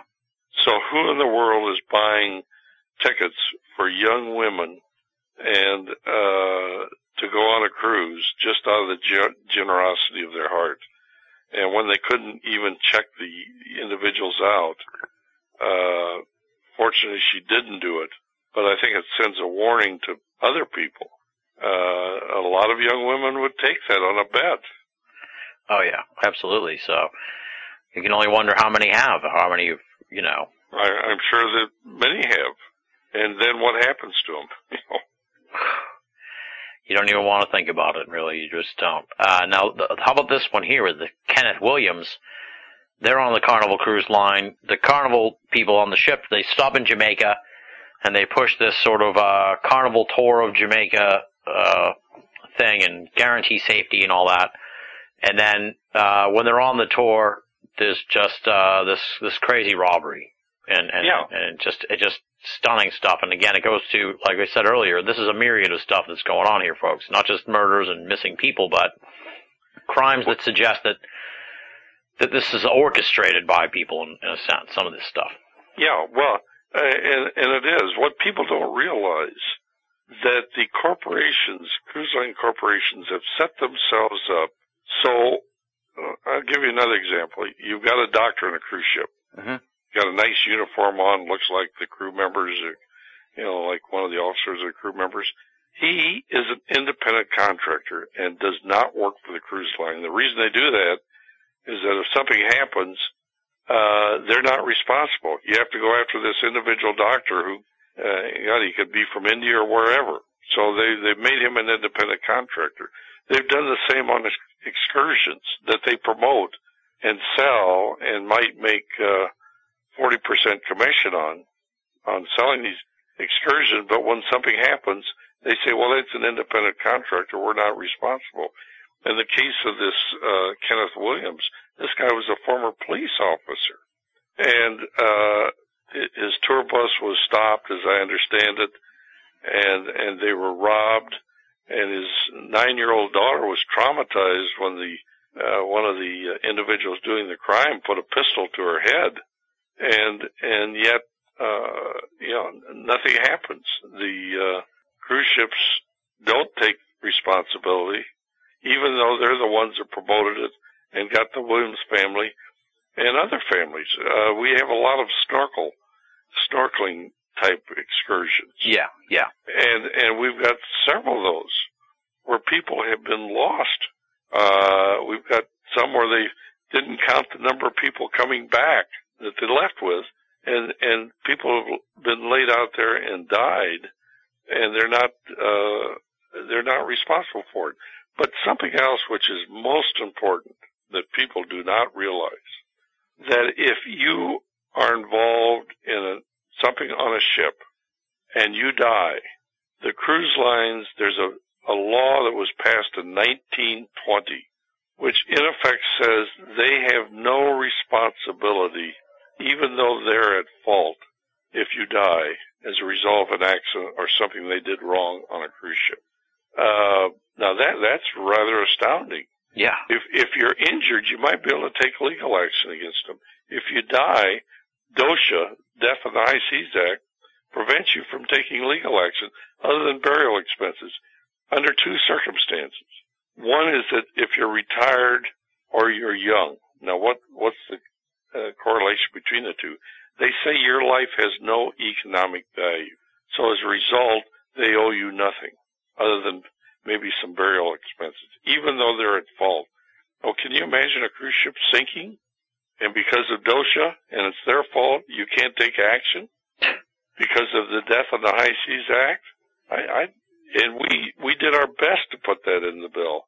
And the cruise lines fought us tooth and nail, because that would mean that they would be responsible. If something happens and people are accidentally killed and it's their fault, they would be responsible, which they should be. Right. Well, but like not. in this Ken Williams story, it's just to flesh it out a little bit more. He after the event, after the cruise, the family's completely traumatized by all this, and Carnival Cruise is all apologetic until it comes time to be responsible for what happened, and then it gets into a whole different ball game, and they're not interested in helping out with any of the sort of therapeutic treatments or anything for the kids and stuff like that. Yeah, well, I know his daughter was traumatized. He was traumatized. And, I told you earlier in Marion's story, you think they're working with you until you go to take action. Yeah. And then it swings the other way as far as it can swing. And they play hardball. They're lawyers on all of these things. Now, they've given the risk management a new title. They're called customer care representatives. We get away from risk management. We'll call them a customer care representative. So a woman's been raped. So the customer care representative comes up and puts her arm around him. And the woman tells this woman what happened to her. Guess what's happening to that information? It's going to the lawyers for the cruise lines. Yeah. Yeah, at the woman's most vulnerable spot. They're telling this person they think is there to help them, as we thought the person that we were working with that was there to help us was really gathering information to give to the lawyers to limit the liability of the cruise lines. It makes you it just makes me angry just to hear all this. I can tell you, Kendall, I don't think I'll ever go on one of these cruises. You really would have to twist my arm to get me to go on one of these things, because it's scary. Well, it doesn't have to be scary. Yeah. All we want is accountability, that steps are being taken to protect the safety of the passengers. And in the bill that we passed, we are finding more and more that the requirements put in the bill are being ignored by the regulators and not being followed up on and not reporting the crimes and not putting the man overboard systems in place. And frankly, that's disheartening. But they've built a culture over the years that's been very effective in the people that regulate them by hiring them and having meetings every 2 months that we think are conflict of interest. And it's a whole culture that's been successfully built up. But as the public becomes aware of this, and according to CLIA's own statements, they are, because somehow I and others are manipulating the mainstream press, which is a joke. Maybe some of these things will swing in our direction, and I think they are swinging in our direction. But I can only tell you, it's a fight every day. And when we see wordings have been changing the intention of a bill on reporting crimes, it makes us angry. Oh, and rightfully so. And how somebody could go in, whether it's the FBI and Coast Guard, as Senator Kerry has said, or the cruise line industry, clearly not in the interest of the public, but in the interest of the cruise lines. It's just, again, I'm left speechless by a lot of this material, because it's such an uphill battle. This is such a monolithic industry. Hats off to international cruise victims for continuing to fight them on all this stuff. Another story on the website that really stood out to me sort of gives you an idea of, as you kind of said, the culture aboard these ships as well. This guy, David Gabriel, he's there with like his 9-year-old son, Right. It's a whole family, and some random nefarious person is following him and his son around, and then eventually he gets separated from his son, and he sees his son with this person, this abductor, and he punches the guy, he holds him down. Eventually, he can't wait any longer for help to come, and then when it gets reported to the ship, they throw him off the ship. Yeah, right. In the middle of nowhere. I mean, his family's on the ship. He's given 5 minutes notice to get off the ship, and left. Who would do that? It just goes to this whole idea that, in their eyes, you're a statistic, and they need to get you out of there as fast as possible, or they have to keep this thing moving, in a sense. That's another thing kind of stood out from the stories about the people with the scuba who disappeared during the scuba trips. It's like, hey, if they don't turn up in time for us when we leave, then that's their problem. That's like their attitude. If you're taking a scuba trip and you take 16 people out, you better make sure you take 16 people back. Right. And the scary part is if they come back with 15 people, they don't care. They just go on to the next stop. And they write it off to, oh, well, maybe they maybe they fell in love with Jamaica and ran away there. It's like, come on, cut the crap. Yeah. Well, it's an interesting industry how they've separated themselves from the excursions, from the medical care, and so many of the things that they do to avoid liability instead of accepting liability. And if you screw up, and you accept responsibility for it. That's a lesson the industry is learning very slowly. Yeah. But more and more people are becoming aware of it, and we appreciate you're doing a show on the subject, because you're going to reach people. Every time we do something, we reach people, and hopefully it'll be beneficiary. Absolutely. Now, one of the people who, it's not necessarily a story, but he sort of lends his support to the whole movement here, is Michael Groves. He's a former deck officer on one of these cruise ships. Now, have you?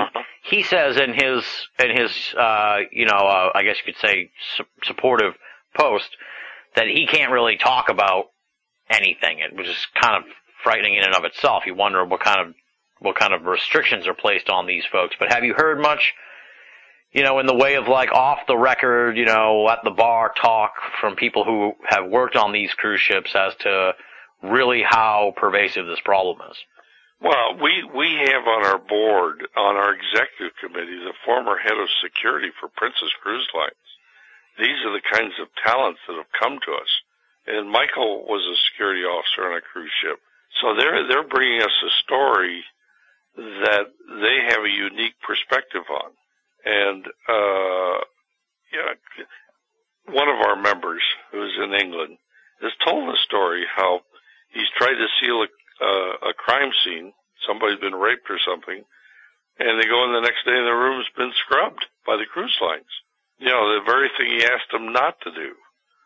And it's a story that happens over and over and over. And in the case of Michael Groves, he was injured by a pirate attack. And that brings up an interesting another story as part of our legislation. Mm-hmm. All ships, if you read the bill, are required to add an acoustical sound device. Now, that's what was on Michael Groves' ship. And that device allows you to focus a sound at an approaching pirate ship, let's say. Yeah, vessel. Yeah, vessel, and the sound drives them away. It's like sending a laser. Yeah. So the bill required that to be added on all cruise ships. Well, guess what? There was some wording added by somebody, and I'll give you about 2 guesses who it was, and the first one probably wouldn't count, that if the Coast Guard determines that they're in a high-risk area, well, on the surface, that you got to put it on if you're in a high-risk area. Well, I noticed earlier this year the Coast Guard wasn't requiring it be put on a cruise ship. And I said, well, why not? I mean, New York Harbor is a high-risk area. You know, you got the World Trade Center. Well, they said that's top secret. We can't tell you what our definition of high risk is. Well, later on in another meeting, they admitted they don't count terrorism as high risk. So whoever put that wording in knew that. So it nullified the provision. So that cruise ships, instead of having this protection against a terrorist attack, are now required to put it on. And it's not an expensive piece of equipment. It costs $35,000 maybe for one piece. Maybe you need three of them on a ship. It's a peanut item. And that's what Groves used to drive away the pirates that attacked his cruise ship. I don't even know why. See, why would they not even want them then? If it's not expensive and it you know. Hey, you know something? You'll have to ask them that. Yeah. Yeah. It's just. I mean, logic would say. Right. Our board member, who is head of security for Princess Cruise Lines, required that to be put on cruise ships, on Princess cruise ships, and that saved that particular cruise ship. And this guy, if you go on our website, you'll see a book that he's published right on the front page. He is a real security expert. It just seems like it's a penny wise and pound foolish not to have that on voluntarily. Right. Exactly. Yeah. There's so many good reasons to have it. I can't understand what their reasoning is not to have it. Well, probably does it cost $25,000-$30,000? I guess if you're only making $3 million in a year, then I guess if you got to outfit all those ships, maybe it does cut into the bottom line. But yeah, well, there's an interesting story I just got this morning that they've just determined that for the last year or so, if I interpret these stories right, the Russians had a sub going around the Caribbean, which obviously a cruise ship. In fact, if you look at my Senate testimony, which is on our website, you'll find the last 8 pages deals with the subject of terrorism as a risk to a cruise ship. Absolutely, yeah. Yeah, it's a perfect risk. They're big. You can take down thousands of people at one time, and you don't have to be a submarine to do it. You can be a rubber boat that comes up and attaches an explosive to the ship. Right.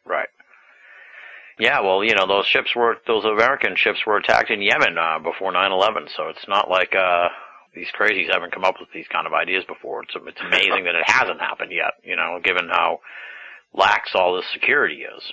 Yeah, well, it will happen.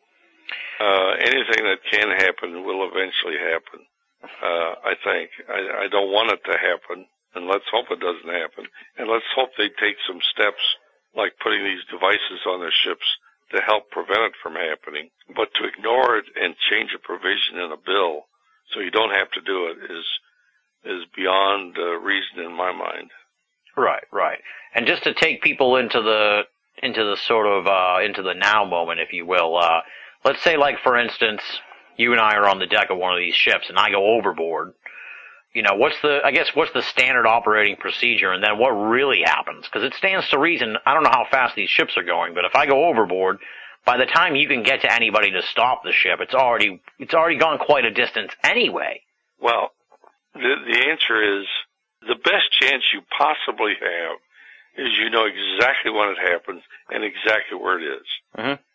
Then you can take action. And that's what companies are proposed that they have systems to do.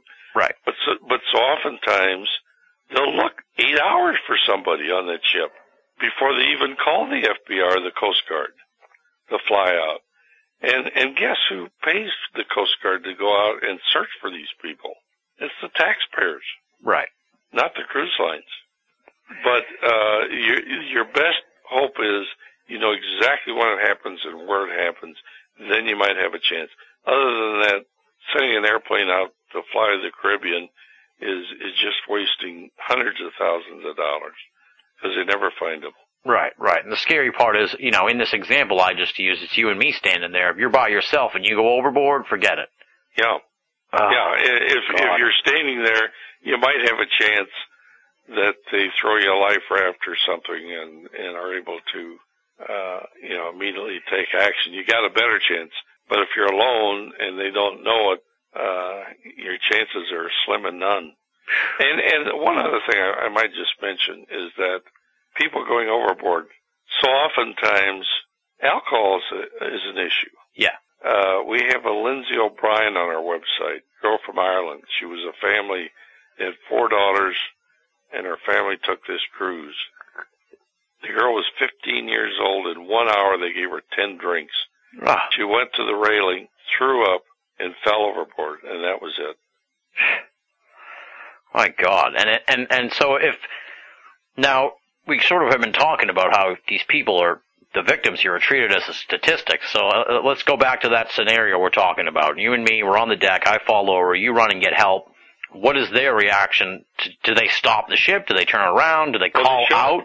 Like, how does it work? Yeah, they should immediately. I think there's even IMO regulation thing.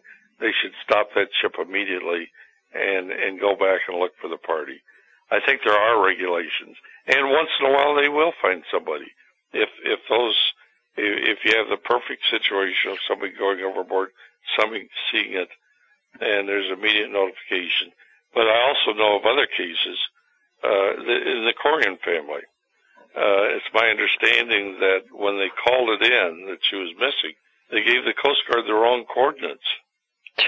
So they were looking at someplace 40 miles away from where the ship was.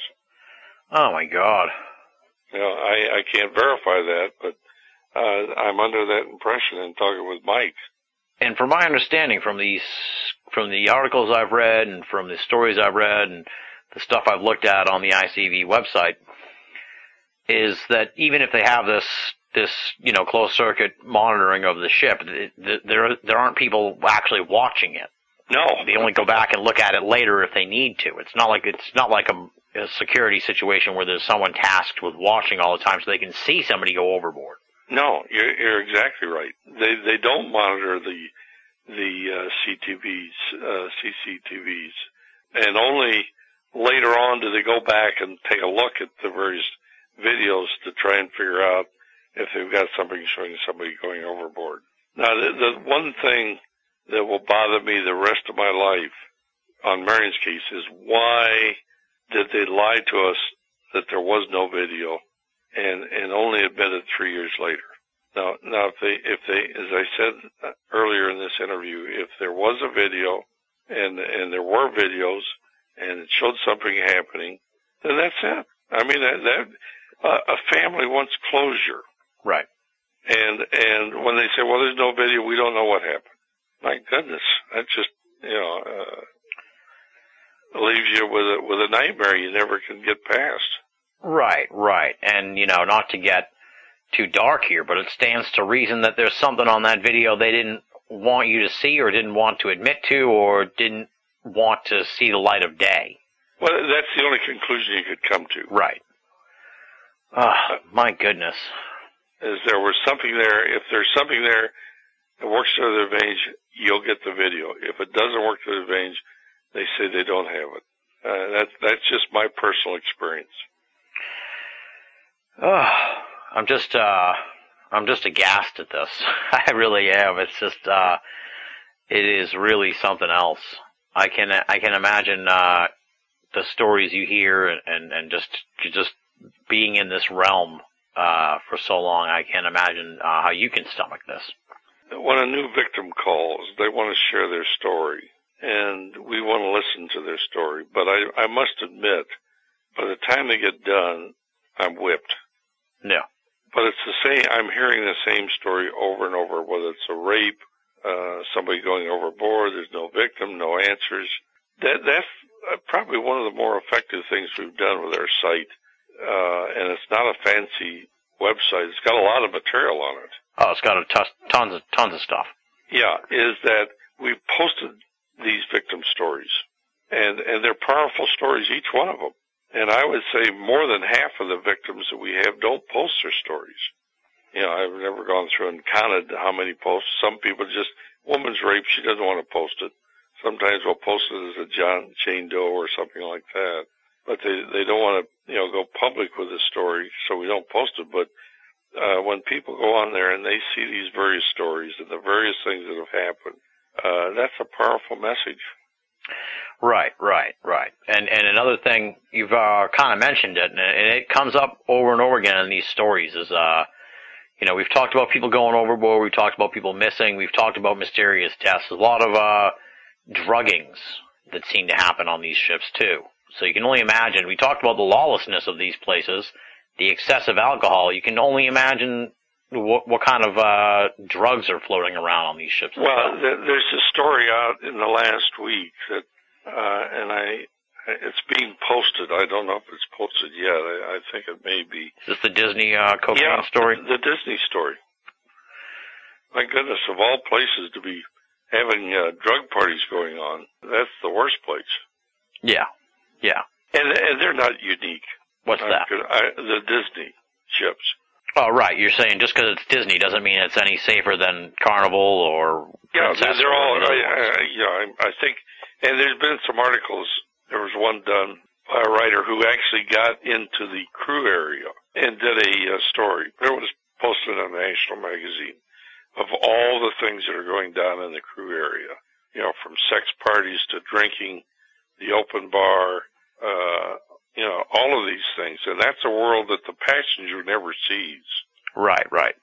And going to the Costa Concordia, one of the roles the captain plays on a cruise ship is not driving the cruise ship. It's not like an airline pilot driving an airline. He's there to socialize with the passengers and have dinner with them, have drinks with them. Well, an airline pilot that's flying a 747 across the ocean, if he had a drink 24 hours before the plane left, they'd put him in jail. Yeah. Now, here's the captain. He's got a young girlfriend, drinking at dinner, and charges the lives of 4,000 people. No wonder he hit a rock. Yeah. And it's, you touched on sort of also that world underneath the ship, in the bowels of the ship. It's like a whole, we talk about it's like a city on the sea. You can only imagine that there's sort of a subsection or a sub-city, if you will, beneath the ship where the crew is. And you can only imagine what goes on down there. And again, we talked about these, some of these people have been on these ships for like years. So it's just a whole nother world. And I can only imagine that there's sort of there's got to be a certain sense of separation between the crew and the passengers, and almost a disdainfulness in sense, I bet, from some of these folks. They're third world countries. What are they going to do? They're on there 7 days a week, week after week. And if you had any tendency to alcohol or drugs, you got to do something to entertain themselves. And I'm not saying that's what they should be doing, but those areas should be monitored. There's an area that should be monitored by independent police. Right. Because if the ship gets into trouble, and you got, I read one article, I can't verify it, that at any given time, 40% of the crew is drunk. I don't like to say things. It was out of an article, so I'm just going to say that's the way I recall that article. But, that's their entertainment at night. Yeah. You got an open bar, cheap drinks. You got to do something. And there should be at least independent people down there watching what's going on. Because the crew is in the Costa Concordia. When that ship got in trouble, the crew was first to go. Exactly. Yeah. They were worried about themselves. Yeah. Well, it's they're, like I said, they're on these ships year round practically, and the passengers are just sort of passing through. It's very sort of territorial in a weird way. It's very interesting in that. Yeah. regard. Well, it's a different way of life. That's for sure. I've heard stories too. I'm sure you've sort of heard these too.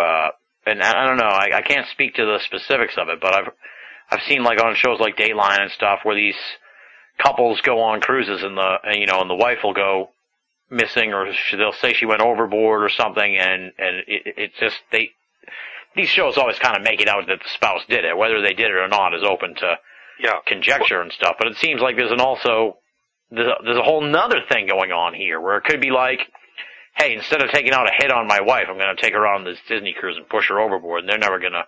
Yeah. Well, Chris Shea, who really started the first hearing, said it's the perfect place to commit a crime on a cruise ship. Yeah.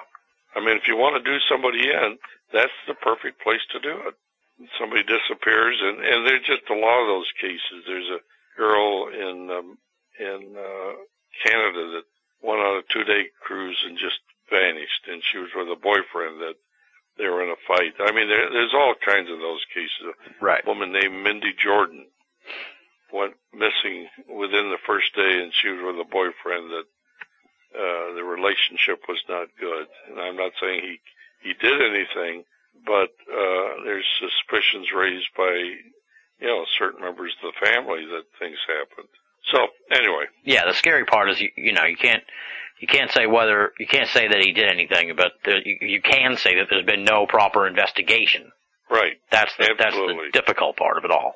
Right. Two things kind of came into my head. Like we said, if not for people, the family members of these victims and stuff, there's probably countless other people that have gone missing or died or been victim of these crimes that don't get reported. And again, absolutely. You get the crew. I can't even imagine if they're this callous with you and the other victims of these crimes. Can you imagine? Say a crew member goes missing or dies. I can't even imagine that they even put much thought or effort into getting to the bottom of those situations. My reaction is I would tend to agree with that. And we have stories of crew members. We have a gentleman in Italy that went missing, and his sisters made major efforts. There's one in Brazil where they finally determined the girl was murdered, but I don't think anything's ever happened to anybody. And, it's just a whole different culture. Well, we've talked about all this myriad of problems. So I guess, and you said, when you guys took this to Congress, you brought solutions. So, what can and needs to be done to really improve or solve this whole issue? Well, and we really need the public support on this, is that we have passed legislation in Washington, which is a major step forward. The challenge we face is having it that the actions be taken in line with the law. Right. And that's where people can communicate with their congressional people, and we are communicating. But when Congress knows that the public expects these things to happen, it's not pushed under the table, regardless of what the cruise lines may be doing to support their position in Washington. So we need that help. Number two, our bill only protects a U.S. citizen coming or leaving the United States. So if they go to the Mediterranean and they take a cruise, they're not covered at all under the law. And our goal is that these laws need to be put in place worldwide. Mm-hmm. And we need resources to do that. Yeah. We've been to Europe twice this year. I actually have an invitation to a meeting in September I should go to, but there's costs involved with all this. So financial help to ICV, whether it's a small amount or whatever, just would be invaluable to us as we move this ball forward. But it's an issue of worldwide crime that has never been addressed properly. Right. And to start to address that, we are doing that. We are starting to address it, but we need the support of your listeners, and we need the support of congressional people that your listeners can communicate with. If this show goes overseas, Victim Support of Europe has taken this on as a project. Victim Support of the UK is deeply involved, and we are moving the process. Actually, it's amazing how far we've come, but it's a matter of telling the story to more and more people, and the ultimate effect it'll have on the cruise industry if these things don't take place. Right. Now, you've mentioned here over the course of the interview that these ships don't have any sort of independent oversight or police force. Is that a possibility, or is that just something that it's going to take literally an act of Congress to have done? I mean, we need like air marshal type people on these. It'll take an act of the UN, and the UN has a division called the International Maritime Organization in London, and I was there in May, and we have made our first visit there and had a presentation. And they were shocked at the issue of crime on cruise ships. I mean, they're worried about how the ship is built, but not about the passengers. Right. So there is a division of the UN, the World Society of Victimologists, which is the top victim organization professionals in the world, has come out supporting efforts on our part to have the International Maritime Organization take international steps to put in place regulations to protect the citizens of all countries. It shouldn't make a difference to somebody getting on a cruise ship, whether they're from Italy or the United States or wherever they're from. Mm-hmm. They should be assured protection, and the third world countries where these ships are flagged has been a joke. Yeah. And you do have one section on your website I want to highlight before we let you go here, and that's the don't snooze before you cruise. This is tips for people going on cruises, because we've talked a lot about what the government and, the law enforcement agencies need to do, but what can everyday people do, aside from not even going on these cruises? But if they're going to go on a cruise, what should they be aware of? And any sort of information we can get to them would obviously help try and prevent future incidents. Yeah, well, if they go on our website, they can go on the right-hand column and see the warnings of issues they need to be aware of. And the one point I want to make, as a result of the law that's been passed in the United States, and I assume probably most of your audience is American. Yeah. They now have rights that they didn't have. They have the right to call the FBI on a confidential basis from the cruise ship to report the crime and not go through the security of the cruise ship. They have the right to call a victims organization, independent from the cruise ship in the United States. They have the right to contact a lawyer. They have the same rights that if a crime occurred here in the United States, you would have. You could go directly to the police. You don't go through an intermediary. Right. And there are support organizations, and you'd get a lawyer. So they have those rights today that they can exercise. But they have to be well aware of the fact that they can't assume that everything's going to go great on a cruise ship and turn their kids loose. You got the issue of alcohol and et cetera.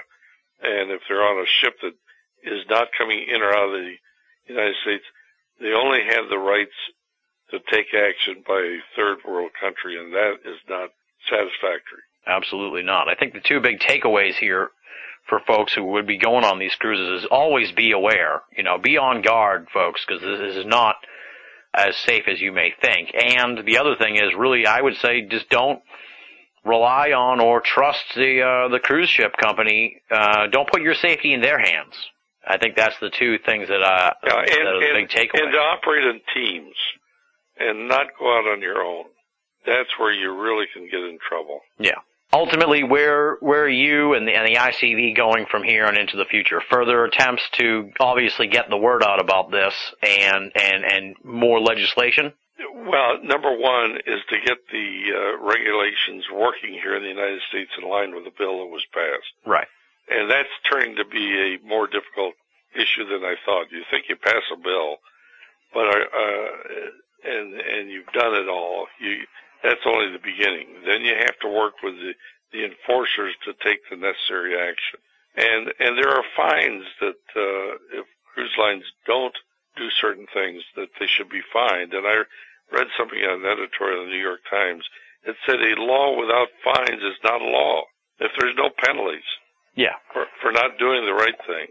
But the second thing is that we are truly moving this message around the world, and actually have made a significant progress just in the last year. It was only after we got the U.S. bill passed, but we need your friends that may be listening to this in other countries to help support us in these efforts as we try to get the laws put in place and the protection around the world.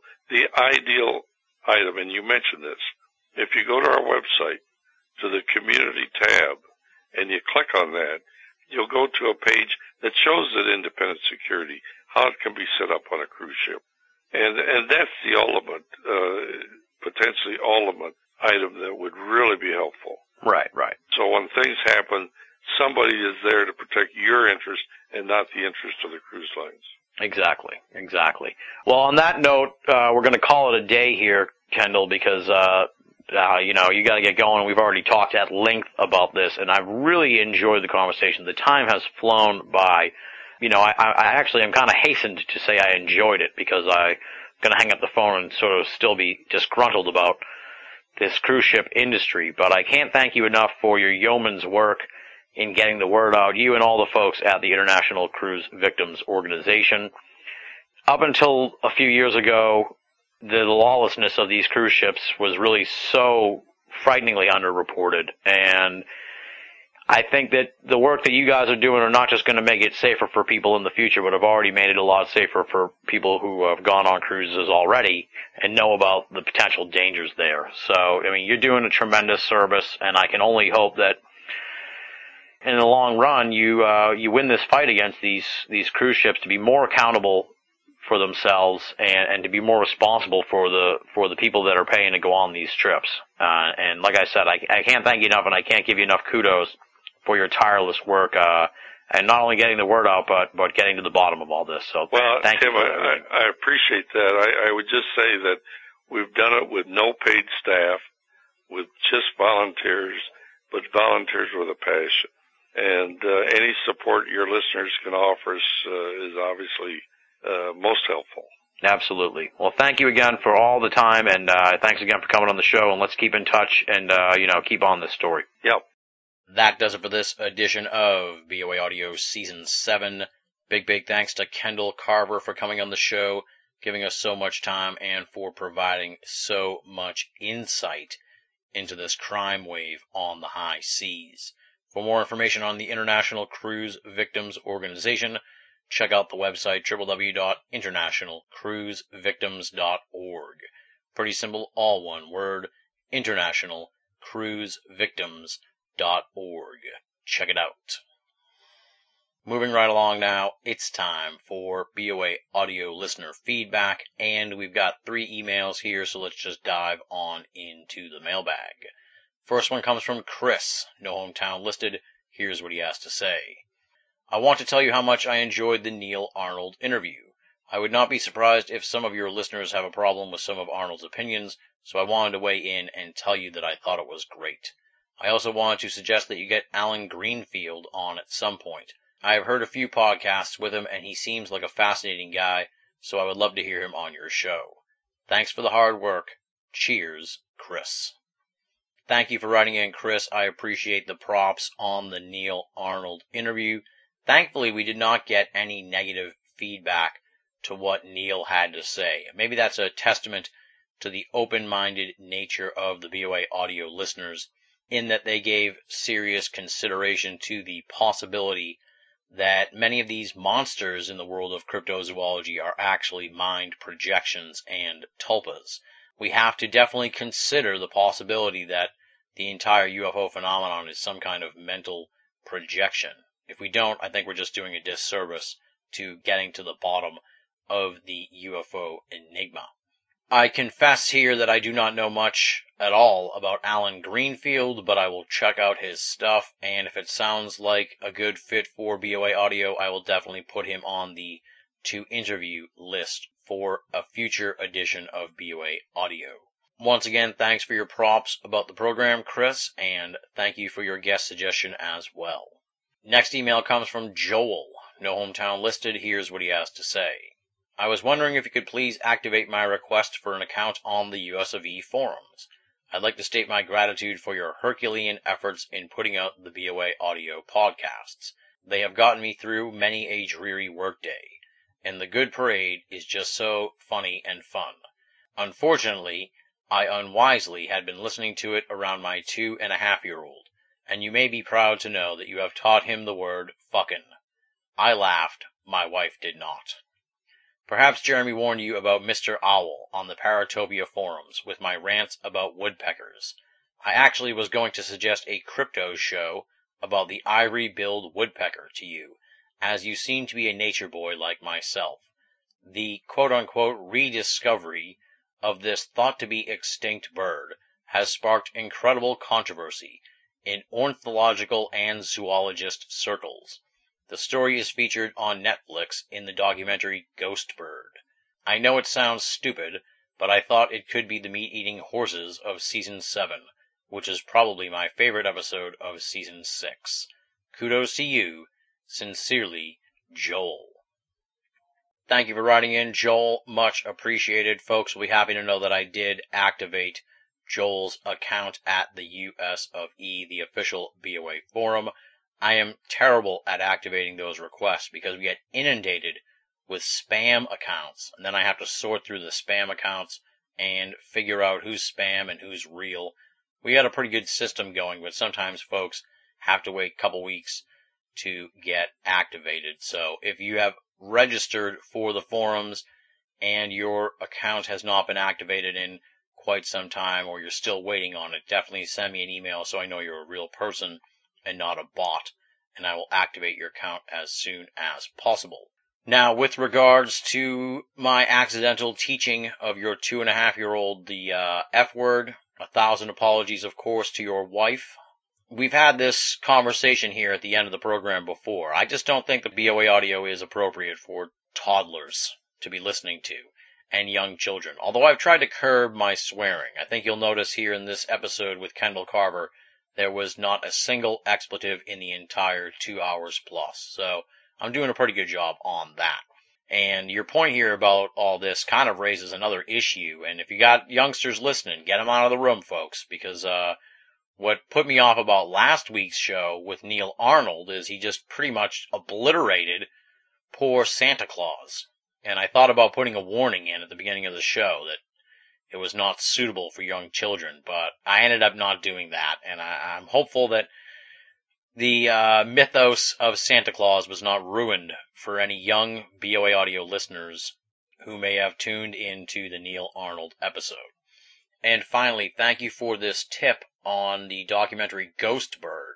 I will definitely look into it. I'll be honest, I certainly would have been very skeptical if someone suggested an ivory-billed woodpecker edition of the program, but since you seem to suggest that there is quite a rich array of discussion surrounding this whole thing, it's definitely something I'm going to check out. I don't know if it could be the meat-eating horses edition of the program for Season 7, but it certainly would be one for the books if we could really get a full episode out of the Ghost Bird controversy. My only concern is that it's sometimes difficult to track down people who are behind films. Authors and website publishers are easier to track down.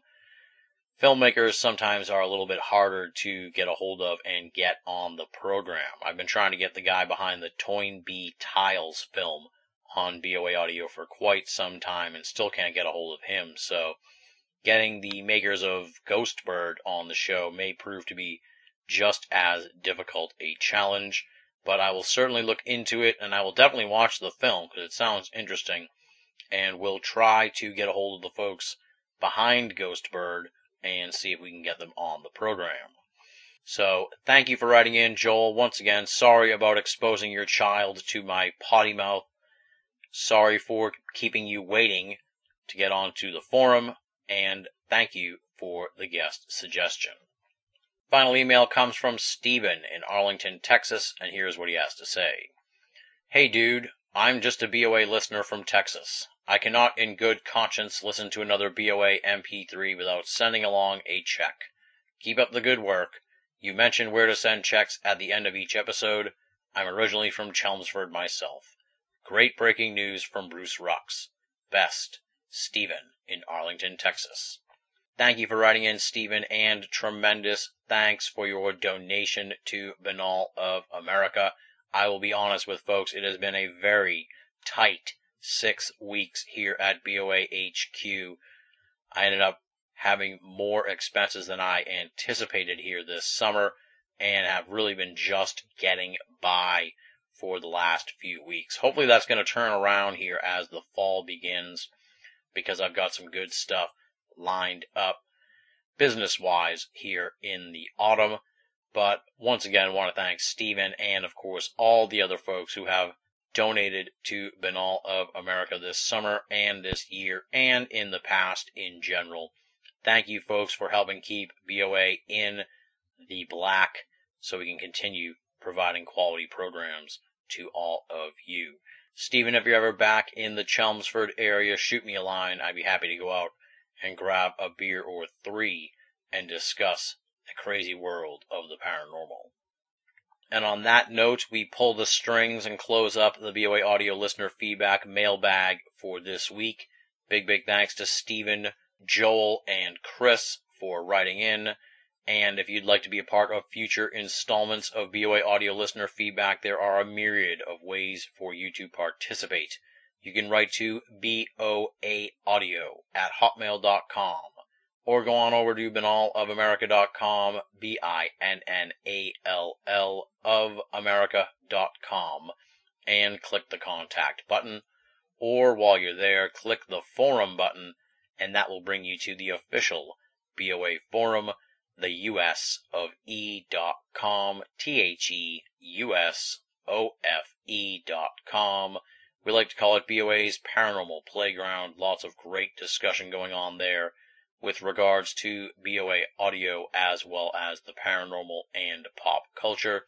We have got a fantastic exchange happening with regards to the Neil Arnold interview. Lengthy posts discussing a variety of aspects surrounding the Neil Arnold episode happening at the forum right this very minute. So if you want to join in on that conversation, head on over to the BOA forum. And of course, we are a part of Facebook and Twitter, so just punch in Binnall, BINNALL, and you will find my profiles on those sites. Feel free to befriend me, follow me, or poke me. It's all good, and I'd be happy to have you as part of my online circle of friends. And if you want additional content from Binnall of America, like us on Facebook. Just punch in Binnall of America, you'll find our page, like us, and you'll be given access to a variety of other stuff from BOA. Up next, let's thank the outstanding and esteemed BOA staff, Leslie, Chiron, Regan Lee, Joe V, Tina Senna, Richard Thomas, Marla Pena, Bruce Pretty, Tony Morrill, and our webmaster, Jeremy Boston. Coming up at the website in the next few days will be an all-new Trickster's Realm from Regan Lee and the long-awaited return of Gray Matters from Leslie. So head on over to Binnall of America for those pieces as well as new stuff from the rest of the outstanding BOA staff. Binnall of America, make it a part of your search for esoteric enlightenment and entertainment. Now comes the time in the program where I rip off a piece of cardboard, scrawl a message on it, and ask you to make a donation to the BOA franchise. You've already heard me waxing poetic about how it has been a very financially tight month at Binnall of America, so any donations that folks could make would be greatly appreciated. There are 2 ways in which you can help out. You can head on over to Binnall of America and click the PayPal button.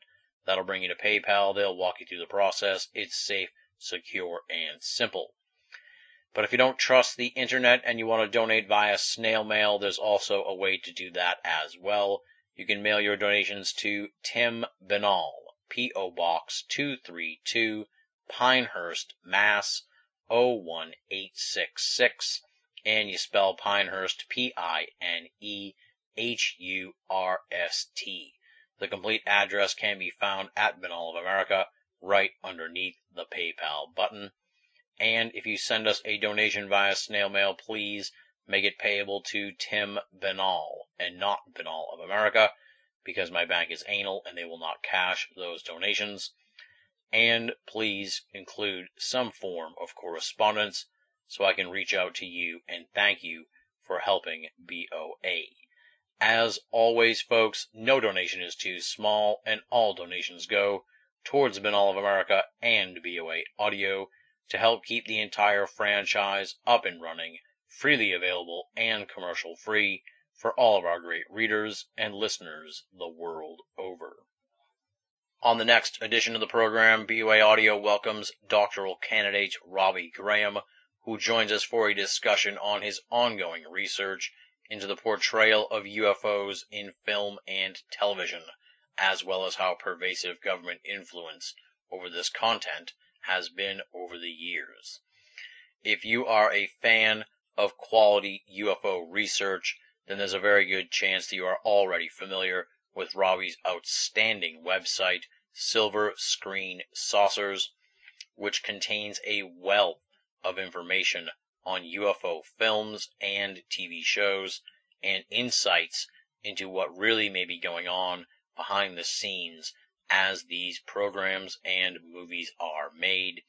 I have a very good feeling that the BOA Audio listeners will enjoy this edition of the program quite a bit, because there was really a great connection there between Robbie and I. We're about the same age. We have similar perspectives on the UFO phenomenon, and I wanted to go into the conversation not necessarily throwing a variety of films and TV shows at Robbie Graham and then having him just recite his perspective on these various mediums. I wanted to get behind the whole thing. I really wanted to dig into the overall view of this phenomenon of UFO films and TV shows, and that's what we did in this conversation. As you'll hear Robbie say during the program, he gets into a whole realm of discussion that he has really never done on any program before. So that's something that I think folks will really enjoy quite a bit. That's Robbie Graham talking about his research into UFOs in film and television on the next edition of BOA Audio. And on that note, we close the book on this edition of the program. Big thanks once again to Kendall Carver for coming on the show. Check out the website, internationalcruisevictims.org. Big thanks to Chris, Joel, and Stephen for joining us in BOA Audio listener feedback. And, of course, enormous thanks to all you folks out there, the hardcore BOA Audio listeners, the people who have stuck around since the very beginning, and the folks who have just discovered the show recently. You guys are the best. Thank you for your support of the program. Thank you for spreading the word about this little underground esoteric audio freak show that is BOA Audio. And, of course, thank you for making BOA Audio a part of your esoteric audio playlist. Until next time, this is Tim Binnall, thanking you for listening and signing off.